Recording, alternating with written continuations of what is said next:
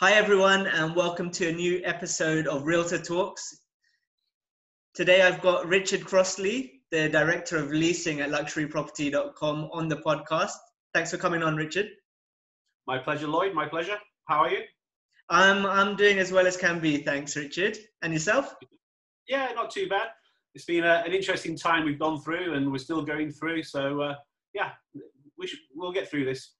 Yeah, definitely. We'll get through it. Just got to keep plugging away and doing the best we can. Just to introduce everyone who's listening and watching, can you just give an idea about where you're from, what you do, and how you got into real estate? Oh dear, I'm laughing because I'm mid-50s now, would you believe it? So I've been in real estate for 30 years. So we're going to be, we're going to have about a 15-minute saga now of all, how it all started and where I've been. I've been around the world in a few different places. So listen, I left Manchester Polytechnic, which is now a university, when I was 21. I saw a job advert. Do you like people? Are you good at talking? Yes and yes. So that's how I fell into a estate agency with a company called Jordans in Manchester, who are now part of the Halifax Group. And I can remember going for my first interview, and it went well.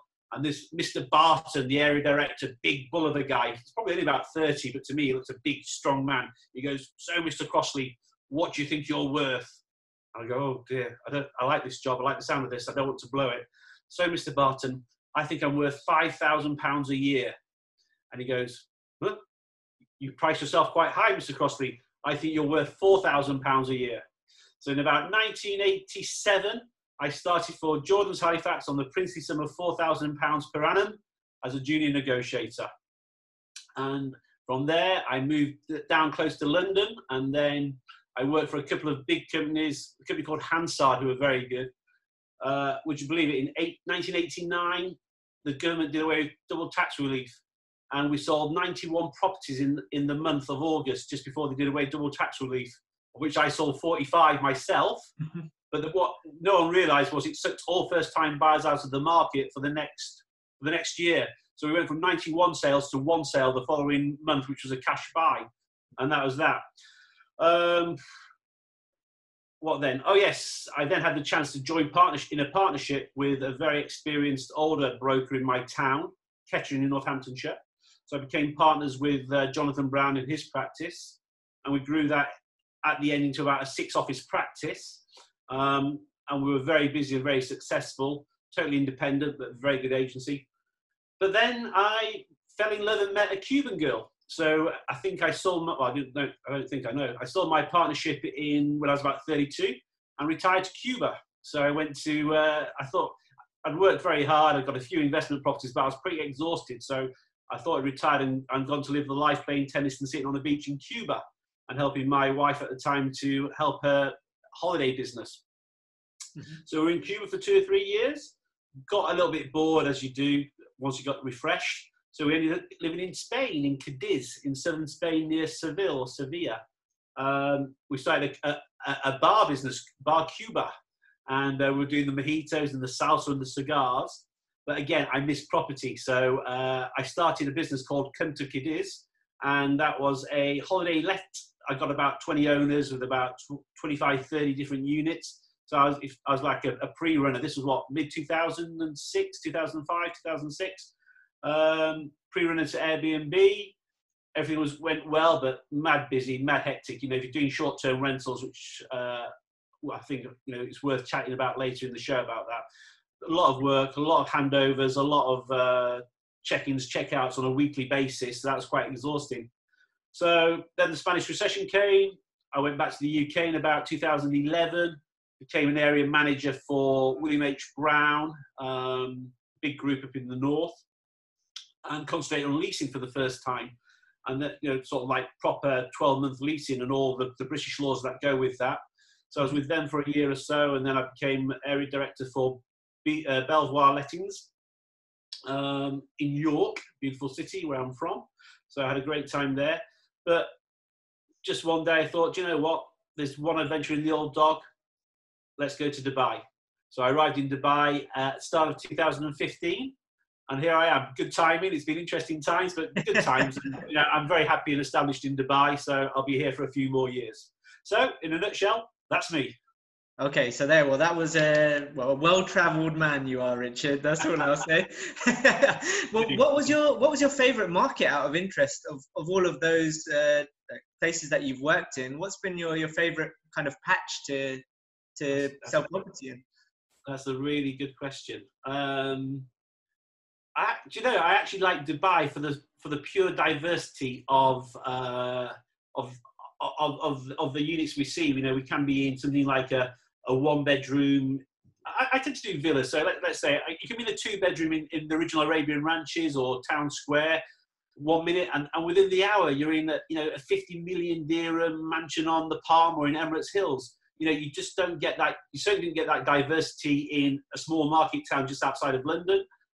Cadiz was lovely, but it was, what's the word I'm looking for? 6 months of the year, it was like paradise, but in the winter months, it fell off a cliff. So it was only a 6-month year cycle. 6 months of the year, it was quite quiet.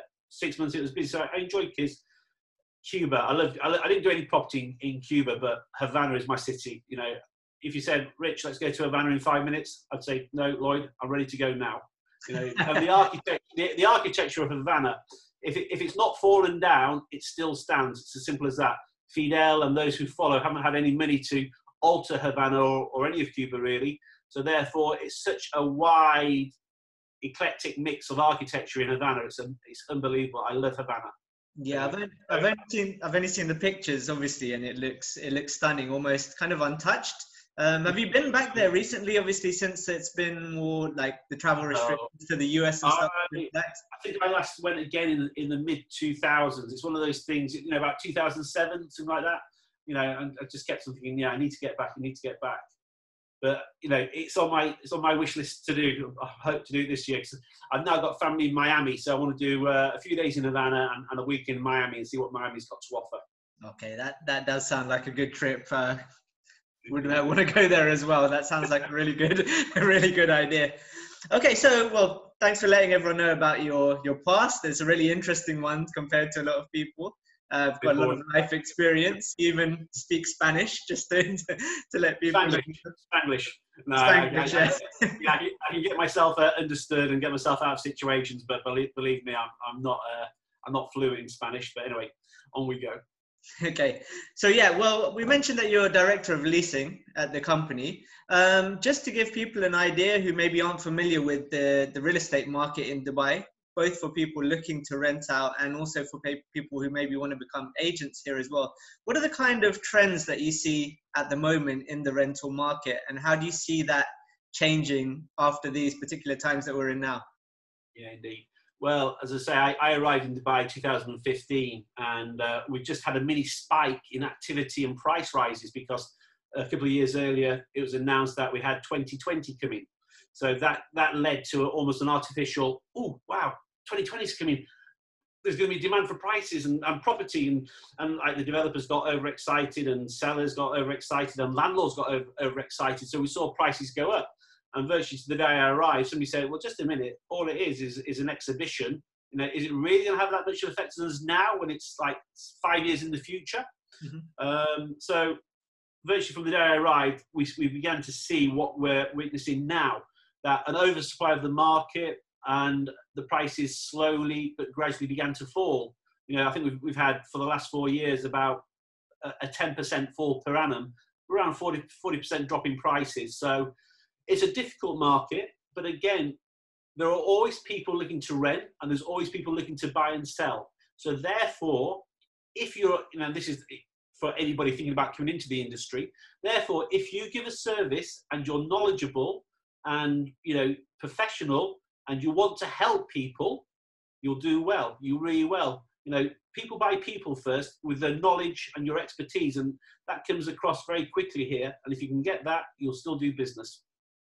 Definitely, that's great advice for anyone who's listening. And the thing is, even as prices have gone down, when we're talking about sales, the rental prices have gone down at the same time, but you can still get a good ROI on your investment here. It's not like... Absolutely. It's still the best, in my humble opinion, the best place in the world.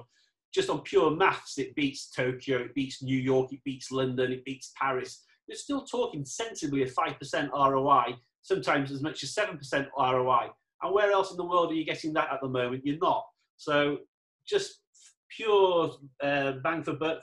If you're an investor, look at Dubai. You know, there's some great buys out there at the moment. You know, the developers are bending over backwards, the secondary market's bending over backwards to get, you know, a good investor to buy at the moment.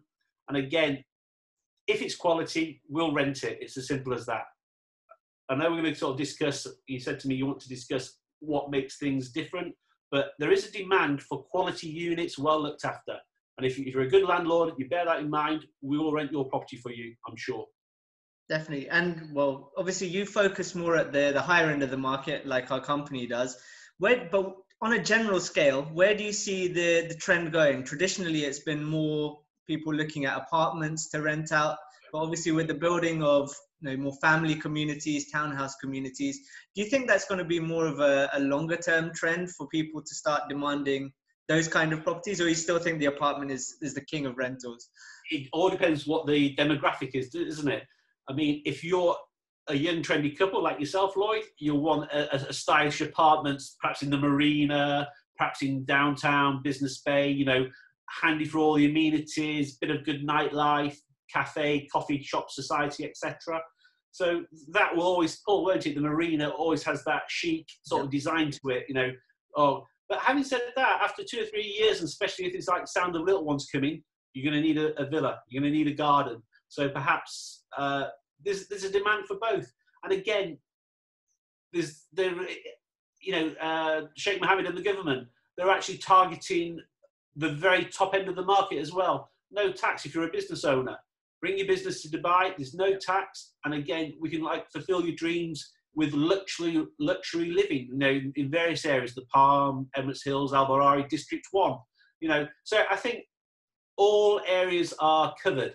It's simple as that. We've got the stylish apartments. We've got the starter villas, if you like, the smaller villas. Look at Dubai Hills, how that's going. Let alone Mood On, Arabian Ranches, even Akoya, etc. You know, there are some good started villa developments as well. So I think all tastes and match. But the biggest thing, as I keep referring to now, tenants and buyers want one thing, and we've got to learn this: quality. They're looking for quality. Gone are the days where, oh yeah, it's poor, but I need to buy this. I'll buy it either off plan or secondary and just get on with it. No, they're now discerning buyers. They know what they should get.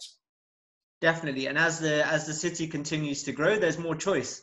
So of course, before maybe there weren't that many freehold options that people could buy. So you were almost forced to go for certain projects. But now with more communities, more buildings coming up, you have to definitely go for the one that's quality. You have that choice between Indeed. what's on offer. Indeed. Okay. Also, you briefly touched on the Expo before. So obviously, when prices went up, more due to speculation, in my opinion. But do you think there's going to be any effect on the Expo being postponed for 1 year? I know it's not been 100% confirmed yet, but what do you think the effect is going to be on prices in the industry as a whole? Right. Well, I think it's a good thing that it's been postponed, and I think if we're clever, we can actually redirect ourselves with not too much difficulty to give the world what it wants. We're going to slowly and surely emerge out of this COVID situation, but the world will be a different place. So Dubai now has got that unique place to give the first international convention to the world. So, you know, and again, it was always about technology, sort of sustainability, etc. But let's now even concentrate more on environmental issues. Let's concentrate more on a more sharing, caring world. So if the leaders of Dubai are clever, we could use this very well to say, look at Dubai. And I love being in Dubai. And as I say, I'm mid-50s. I'll be here for another 5 years. Simply because it's tolerant, it's respectful, there's no crime. It's a great place to live. And if we can get that message out, and again, I've been very impressed with the government, the way they've handled the lockdown. They've taken the initiative, shall we say. So if we can get that message out to the world, look at Dubai. You know, we're tolerant, we're respectful, we live together. And now we care, and we care not only about our fellow human, but about the world we live in. So with a bit of luck, if they can revise slightly the target aim of Expo 2020, I think it's going to stand us in good stead. The flip side is, you know, this has really knocked the sniffing out of what was a difficult housing market anyway. So again, drastic measures are going to have to be taken soon to get the housing market back on its feet. There's still going to be a lot of oversupply. We need to slow that down, and we need to get more buyers into the market, or more tenants into the market for that matter, by giving them what they want. So prices are going to be affected. The flexibility of packages to allow buyers to come back into the market, mortgage packages, different mortgage products are going to be needed. And again, developers, wake up. Gone are the days where I'm going to sell you this off plan, and in 3 or 4 years when you come get your keys, Lloyd, I don't care if you say it's not what you thought you were buying, if it was not the right quality. Those days are gone. You're buying off plan. You know what you want, and if it's not right, you're going to kick off about it. So why don't I look after the buyer, the tenant from day one?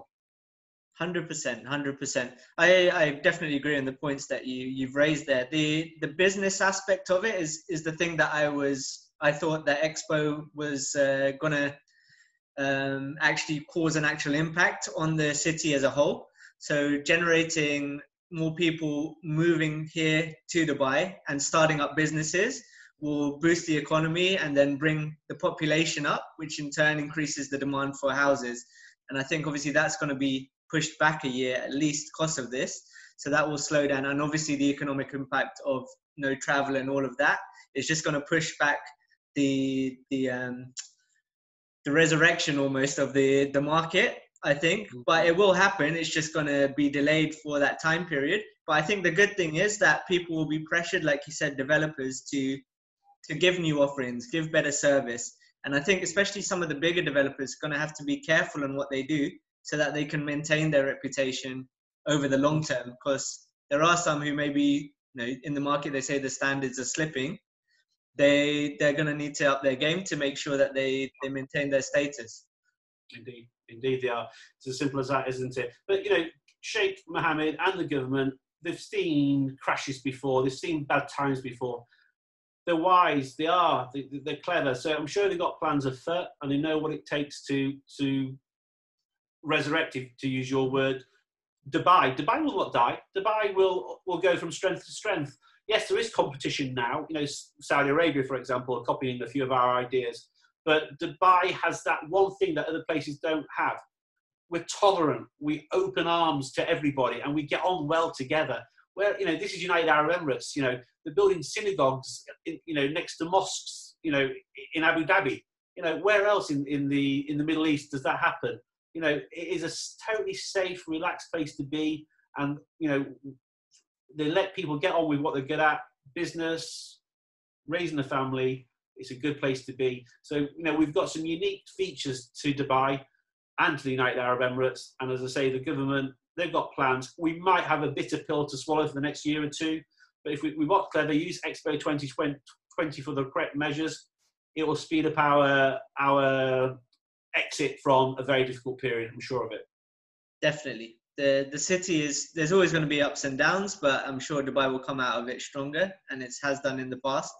The city continues growing, and the leadership and the succession of leadership is really strong here. Like you said, the benefits of living here, maybe not people across the world internationally don't necessarily know about it, but I think it's becoming more widespread, and the word of mouth about Dubai is just only increasing over time. So it's a really great place. Indeed. I mean, how long have you been here, Lloyd?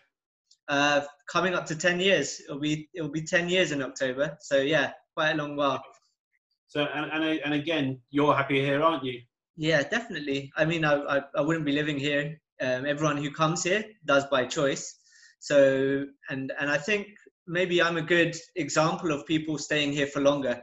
So what we were talking about, maybe before people would stay a couple of years, 2-3 years, and rent out an apartment, younger demographic, and then go away, make some money, go back to their home country or somewhere else. Whereas now people are coming over, maybe like yourself, at an older age, or they're willing to stay for a longer amount of time and raise a family here because of the stuff. Like apart from business, tolerance, there's great healthcare, schools, transport links, all of that stuff here as well. So it's become a really great place to live. And in that decade, I've seen the place change a lot, and I'm sure I will see that in the next decade if I'm still here as well.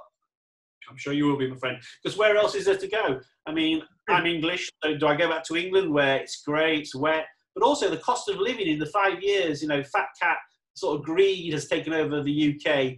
You know, so everybody wants big fat salaries, you know, directors of universities 3 times paid what the Prime Minister's paid. And therefore all their underlings have to have matching salaries. You know, it doesn't encourage. Here it's like, look, these are the rules.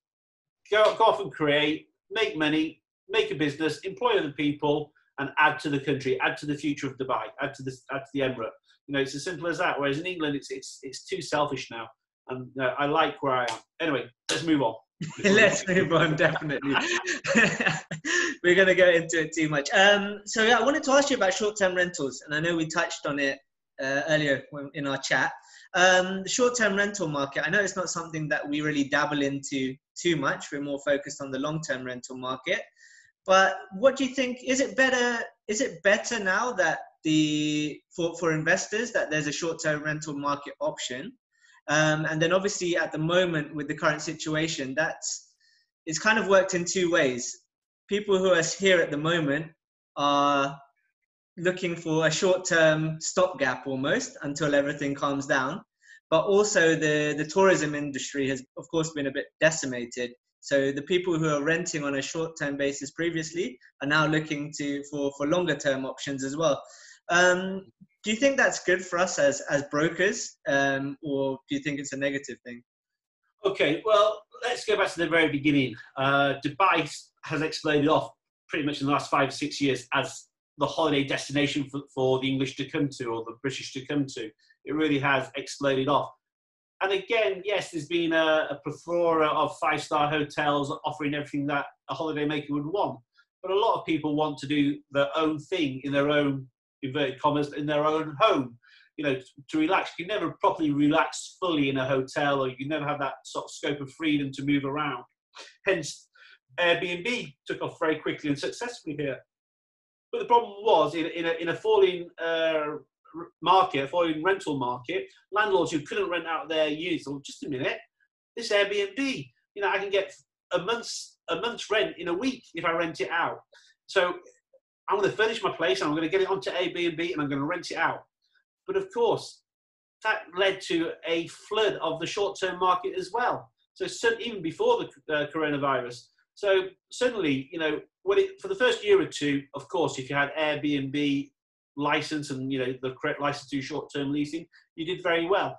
But the whole thing about short-term leasing is the manpower involved to manage that property is so intense that you have to pay for it. It's quite a high cost to the letting agent, because to do all the inventories, the cleaning, the handover, the check-in, the check-out, etc., once every 7 days, perhaps, they're going to charge you, you know, 20, 25% of the weekly rent goes to the brokerage, the agency, just to do that. So when you do the pure maths of it, you have got to have your holiday rental place rented out for about 75% of the year to make it worthwhile. Because with the cost involved, if you've only got 50% rental occupancy through the year, the cost of that 50% coming off the bottom line, you're not making any money. And of course, there's a lot of units flooding the market. So even before what's happening now, a lot of the landlords who went from the long-term game to the short-term game are now coming back to the long-term game again. Of course, we have now got a rush of furnished apartments, whereas before we had a lot of unfurnished apartments or villas. And of course, if you're a long-term tenant, the majority have furniture anyway. So I'm hearing a lot at the moment, Richard, I love it, but can you take the furniture out? So as I say, it's a balance, isn't it? I mean, if you've got a prime apartment near to the beach, because if you're a holidaymaker, you want to walk to the beach or get to the beach easily, near to a mall, near to good amenities, you stand a very good chance of having a very successful short-term leasing career. However, you know, there's a lot of choice out there, and if it's the wrong location or whatever, you might have an empty unit on your hands for a while. The beautiful thing about long-term is you put a good quality tenant in there, and you pretty much, you know, so say, right, great, that's my unit gone for the year. Of course, you're there to sort out any problems that might arise in the year. But on the whole, Once you put somebody in for a year, that's pretty much it for the year, isn't it? Yeah. And then, of course, you're trying to build a relationship to keep your tenants in there for another 2 or 3 years after that as well. Definitely. There's obviously pros and cons to both methods. I think people went to the short term because they see, like with the flashing lights, oh, I can get a higher rental rate, but they don't necessarily know what the work involved is and the cost involved of having a property management company do it for them, the extra headache that you have. So yeah, well, I think we'll still see that trend personally once tourism starts getting back up, because people will they'll always gravitate to stuff that is giving them higher returns. I think that's just human nature, and Dubai is a good city for it, but it'll be, like you said, and you're talking about earlier, you have to stand out and have quality, because when there's a glut in the market, you have to stand out, and that's what people are willing to pay for when you're competing against places like hotels. And in Dubai, hotels tend to be at a very high standard of quality as well. And the hotels have to give more and more and more just to like get their rooms full. So they're giving so many add-ons now, aren't they, to beat off the competition like any business would. So yeah, interesting times, my friend. Interesting times. Yeah, definitely. Especially during the seasonal period in the summer that we're coming up to now. That's when the people who are giving the best offerings will be able to survive it out until the peak periods. Okay, another thing, we're talking about what landlords do, and we're going to speak about that more later. But what do you think when people are looking for a property to rent out? What's the number one mistake that they make when they're looking for property? They believe everything that they see on the portals. Okay. Yeah. Oh, look at that. And then they start, telling us as brokers or as experts, oh yeah, I've seen this, and this at this price. Don't believe everything you see. The secret is it's all about relationships in our business, and we'll come on to this more. So you find, as a tenant, you find a broker, and you and I did this, I can remember not so long ago with the South African we put into Jumeirah Islands. Yeah. You find a good broker, you go and have a coffee with them, and you sit and talk, and you explain your requirements, your needs, your timescales, etc.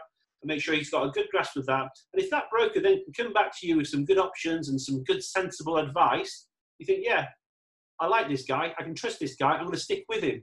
What you shouldn't do is, have your head turned by 15 different brokers, all fighting for your commission, all fighting for your business, shall we say. No, if you get one good guy with good contacts and good knowledge, stick with him. He will find you the best deal, whether it's with himself or whether it's via another quality broker, and he'll give you good advice from the first to the last moment. And then again, you're a good example how he looked after the South African gentleman. Yeah, well, definitely. I think that's the misconception people have, and I think real estate is a bit unique in that way. Is that obviously with more information now in the market, people can do their own research and looking on the portals. But like you said, you have to take that information that you see online with a pinch of salt if you are looking at it. They think that they have more knowledge than you almost, even when we're doing this on a day-to-day basis. And I think that kind of their lack of trust in brokers and our lack of trust in customers sometimes, that they'll go to 100 other people as well, really ruins the relationship and giving the best service to clients. And that's definitely a message that we should put out there. Look like Richard says, for someone, even if you have to kind of do an interview process of a few different brokers, find the one that you like, you work with well, and that you think has the best knowledge and you can trust, and then just work with them exclusively to find the best property that you're looking for. Can't stress that enough. Everyone's got time for 30 minutes for a coffee with somebody. Go, and again, it works both ways, because even if you don't pick up on that guy or the lady that you're seeing having coffee, at least you'll take something away from that meeting. Mm-hmm. And you think, oh right, yeah, that's another thing I didn't think of. Right, thanks for that. So as a tenant, know what you want, know what's sensible, but then the most important thing is find a broker that you trust and you like, who's got good knowledge, good experience, and he's got your best interests in heart. It's not all about the money. It really isn't. I don't care about money. I do care about money. I don't really care about money in this instance. I really want a satisfied client, and I enjoy that because we get more referrals back from satisfied people. The number of businesses deals I do from referrals. Oh, Richard, John told me to contact you. That's what it's about, isn't it, really? And like, the money looks after itself once you find a good broker, and that good broker gives you his decent service. 100%. Great answer, Richard. Okay, so we've spoken briefly about tenants there, but something that I do on this podcast is a top 5. So I do it with different guests on the podcast, and especially for you, since you're a rental agent, I wanted the top 5 tips that you'd give to landlords that will make it more easier or quicker to rent out their property. I thought you were going to ask me about the top 5 Leeds United goals. Okay, anyway. Only you will. It takes 2 of those spots. Right, okay. No, seriously. Okay. So the 5 best tips I can give for a landlord. Yeah. Okay, right. Again, number 1, choose your broker again. You know, again, when I first came, I used to hear it so many times on the phone. But bring me the check. And like, whoever got a check to a landlord, that was all he was interested in. So he believed anything that he was told. Of course, it was a landlord's market then. Properties were renting in 24 hours. But now, again, in this market, with so much on the market, your broker is so important to a landlord. Mm-hmm. Again, have a chat with him. Is the broker knowledgeable? Has he done deals in that area before? Does he come from a company that's got good exposure, good marketing tools to get your property out there? So number 1, pick the right broker, with his support and backup tools, but more, can I do business with this guy? Do I trust him? Will he promote my property to the best effect? So that's number 1. Again, pick your broker. We're in the human relationship business here. Okay, definitely a good thing. And this is a people industry, like you said. You need someone that you can work with, that you can trust, and someone that that you'll be willing to listen to honest feedback about. Because I find landlords tend to be stubborn. I'm sure you know this, but you have to be willing to listen to their advice, and obviously a better broker will be able to deliver that to you in the best way possible, whether it's data driven, whether it's through experience. Listen to what they say, and obviously if it's someone that you trust and you vetted, you can listen to that advice properly and take action accordingly. Yeah, good. That's very true indeed. Yeah, it's all about that. So, and that point number 2 comes on to that. Don't overexpose your property. There is nothing worse as a tenant or a broker seeing the same villa or the same apartment 10 or 15 times with 10 or 15 different brokers at different prices. Mm-hmm. Okay. And a lot of the time, the landlord doesn't even know that brokerage are advertising his property 10,000, 20,000 below what he's really looking for. You know, that's the snake pit of brokerages. Yeah. If you overexpose your property by giving it to 10 different brokerages, we all know the competition we face, so we're going to do tricks to make sure that we win the business. So again, your apartment will appear on different portals with different prices, and a tenant's going to say, "Well, is that genuine? You know, I've seen it for 70,000 there, 100,000 there. You know, what do I believe? What's wrong with it? Why isn't it renting? Why is it with so many different brokers?" Don't overexpose your property. You know, if you do have a need to rent urgently and you do think you've got to expose yourself a little bit more, 2, maximum 3 brokerages, full stop, and all 3 with this personal relationship and this ability to talk sense. That's the way forward. You do not give it to 10 or 15. You don't do the old Dubai, bring me a check, and before you know it, you've got 20 brokers on it, and it's just overexposed and looking weak and horrible in the market. Definitely. I mean, you might I think people think that by exposing it to 100 brokers, like you say, Richard, that they're going to get offers in, but you lose complete control of the price of your property, because like you said, people will be advertising it at lower price, and then they'll say, oh, this guy offered it at this price, this guy offered it at this price. And if you're a landlord, you completely lose that control over what the message is that goes into the market. You wouldn't do that with any other product. You wouldn't market, I don't know, Coca-Cola and then do it in completely different ways. And again, you or I wouldn't be interested in that property. We very quickly lose interest. Well, fine. You know, what's the point if he's not listening to me? If he's not, you know, adhering to the advice we've got? We've got enough clients out there who will build this relationship, who will trust us. I'm not going to waste my time, you know, sort of like promoting anything where there's a very good chance I'm not going to sort of be successful.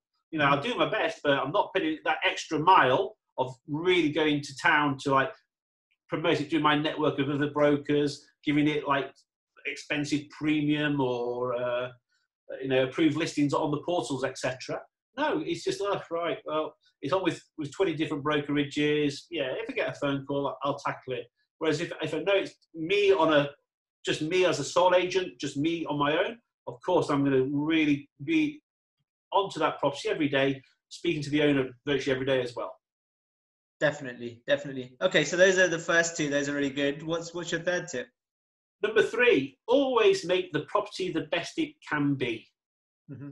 Okay, if you're a landlord, it's your investment and it's there for a reason. It's there to bring you some income. Okay, so the very least you've got to do is paint it, clean it, get the garden in A1 condition, and then the added advantages or the added benefit or bonus to any tenant would be to have a maintenance contract in place. A good bona fide maintenance contract with a good reputable company that gives peace of mind to a tenant. If anything goes wrong in this property, I've got 24-hour coverage to pick up a phone and phone somebody and say, hey, my AC's broken down. So if you're a landlord, make sure that your product, your unit, your apartment, your villa is the best it possibly can be. You know, clean it, paint it. If there's a garden, get the garden looking good and have some support as well. Just give peace of mind to the tenant. You know, we've seen it so many times, haven't we? And it's crazy. I'm a landlord in England, and I know you're a landlord in various parts around the world, but have it the best you can. Don't forget about it. You know, if somebody moved out 4 months ago, of course it's going to get dusty. Of course the garden's going to die. You know, there's going to be, you know, this is a coffee stain down the wall on the staircase. Get it painted. It doesn't cost that much. Luckily in Dubai, we're in a city where, you know, there are lots of maintenance engineers, technicians, painters, whatever. It won't cost a lot, but it'll make a massive difference to the rentability of your property. Definitely. Those basics are really overlooked, and they are really basics, aren't they? Just making the property clean and painting some walls. Because what really matters when you walk in, and imagine if you are a tenant yourself, is those first impressions. If you do see a coffee stain on the wall, then that immediately gives you a negative effect that the property hasn't been maintained well. And here in Dubai, we have a lot of homogeneous products, I'll call them. So if you look at one apartment in a building, you're going to find that same apartment or a similar one, you know, 2 floors up, 3 floors down or something like that. So you have to also differentiate yourself from the competition when you're looking to rent it out. So yeah, that's a very valid point, Richard. You're selling the dream, aren't you? You know, I want a client to walk into a place with me and go, yeah, I can see myself living here. I can see my sofa there. I can see my bed there. Yeah. I do not want a tenant to walk in there and go, oh my goodness, dead cockroaches, filthy. Oh no, quick, let's get out. No. And it's just silly. It really is. You know, we're costing ourselves opportunities here. And again, as a broker, I do tend to tell people that. I say, look, we're about to go into this one. Be prepared. It's not very good. You know, I try and manage their expectations. You know, I'm not going to say to them, oh, this is the best apartment ever in the marina. I'm going to say, look, it is what it is. Hopefully the price reflects that. So come have a look. Well, yeah, like you said, the price will have to reflect the quality you do. That basic work, even though it might cost you a little bit of money, will probably allow you to rent out the property at a higher price. So don't look at it as a loss by having to put money into the property. Which brings me very nicely onto my 4th point. Hey. If you can, spend some money on your investment. You know, it doesn't cost a lot nowadays. And again, when I say put in a new kitchen or a new shower room, because who has a bath in Dubai? Why are there bathtubs in virtually every apartment or villa in Dubai? Or there was anyway, from like 5-10 years ago. But, you know, if you can, spend 50,000 on your property. I know, Richard's throwing away 50,000 like everyone's got it. If you can, 30,000 buys you a nice kitchen from IKEA, and it buys you a lovely ensuite from wherever, yeah? Those two things alone will sell the dream to any tenant going in there, yeah? And immediately it stands your property out from the crowd, okay? You've added to your asset. You've added to the value of your asset by refurbing the kitchen and the bathrooms, yeah? But not only that, as a landlord, you have stood your unit out from the crowd. Oh, you know, I used to work on Arabian ranches. I used to show 10 or 15 exactly the same villas on Al Reem, yeah? One owner actually had to move out of Dubai. She gave me her her villa in fact, it was in Alma. At the time, if I remember rightly, things were going for about 180,000, 170, 180,000. She'd put in a new kitchen and a shower room for herself, a beautiful rain shower, yeah? We rented it in a day for 210 with people fighting over it because it was so different. So we had an uplift of 20 or 30,000 on the average rent for the exact same type, and it went in a day. It didn't stand empty for 2 or 3 months. And again, 200,000 divided by 12, you're good at maths, Lloyd. That's how much rent the average landlord can lose by having a property standing empty. So it just proves 30,000 gets you a lovely IKEA kitchen for a smallish villa. 20,000 gets you a lovely ensuite. Put those two things together, you'll get that money back in rent in 2 years, and you'll add to the asset value anyway and make your property more sellable for rentals or buyers. So again, if you can afford to, invest some sensible money into the kitchens and the bathrooms and stand it out from the crowd. Exactly. Like you said, if you do put in, say, 30,000 and you can make it back in 3-4 years, that return on investment is much higher than anything. It's better even than the rent that you're getting. So look at the example I gave. The Alma went for a good 20. I think it was 20,000 more than the average, and it went in a day. So there was no 2 or 3 months standing empty, and it got 20,000. And once you're in that kind of villa, you tend to stay there for 2 or 3, 4 years. You get that money back within 2 years, I'd say, within 2 years. Yeah, what I think on that point is, because that return on investment, if you use like a logical mindset and figures, you're getting that higher return on what the money that you put in the property, 25, 30% even that you're talking about. But I think a lot of people they don't want to outlay, and they're thinking more in a short-term mindset. But as a landlord, you should be looking on a longer-term mindset. And that's just not on rental. It's just any property investment. But you also, as a landlord, it is an investment. It's bricks and mortar or concrete, But when you've always got to think about the resaleability of it. That is an asset to you and your portfolio, right? What do I need to do to lift that asset value and to get the maximum return when I come to sell it? Improve it. Simple as that. Definitely. And the final point, Richard, what's your last tip? Use me. No, seriously. No, seriously. The final tip for any landlord is be flexible. Yeah. And that's in being responsive to any inquiry from a good broker that you trust, listening, be open, and to make it work. So, of course, we're now going to discuss the fact that when I first started, 1 check. Where else in the world do you have to pay a full year's rent up front on day one, in 1 check? Those days are pretty much gone now, although we still do a fair number of 1 and 2 check deals. But now landlords know it's not their market. They've got to be more flexible. They've got to be open to more checks, more payments, and perhaps we'll go to the 12-month instalment like the rest of the world. I don't know. But again, a landlord always needs some insurance. Here, especially, we've been brought up on holding some security, holding some post-dated checks or whatever, just to give that security that if anything goes wrong, there is something to fall back on. Yeah. But again, be open. Somebody like me, I'll come to a landlord and I'll say, Mr. Landlord, look, you want 210, I've got you 190, and that's all they can do. But I'll tell you what, I'm going to get 120, 130 on the first check and the 60,000 on the second check. I'm going to come to you with some solutions, Mr. Landlord. And if I give you the right profile of the client, I really want to work with you here to make things happen. So how we stagger the payments, what the payments are made up of, things like this. Be flexible, but trust your broker and listen to the profile of the client that he's going to put into your asset for the next year or two. Definitely, because you started talking about checks, and that was something I really wanted to ask you about, Richard, because we are seeing that trend towards more checks, and that I think has been because of the way the market has gone down over the last 4 years. Do you think we'll ever get to that 12 months monthly payment, and like by direct debit, rather than using the almost antique method of checks that we use here? We're seeing more and more 12 check deals now, not necessarily so much in obviously the higher end of the market, but we are certainly seeing 12 checks on apartments, on the smaller villas up in Dubai Land, for example. So yeah, landlords are knowing they'd rather, if you're a sensible landlord, you'd rather have somebody living in your villa or your apartment for 12 months rather than standing it empty. You want to, villas, apartments are meant to be lived in. They need water going through the systems. They need the air cons on, etc. They can't just be left to rot. So therefore, you've got to be flexible.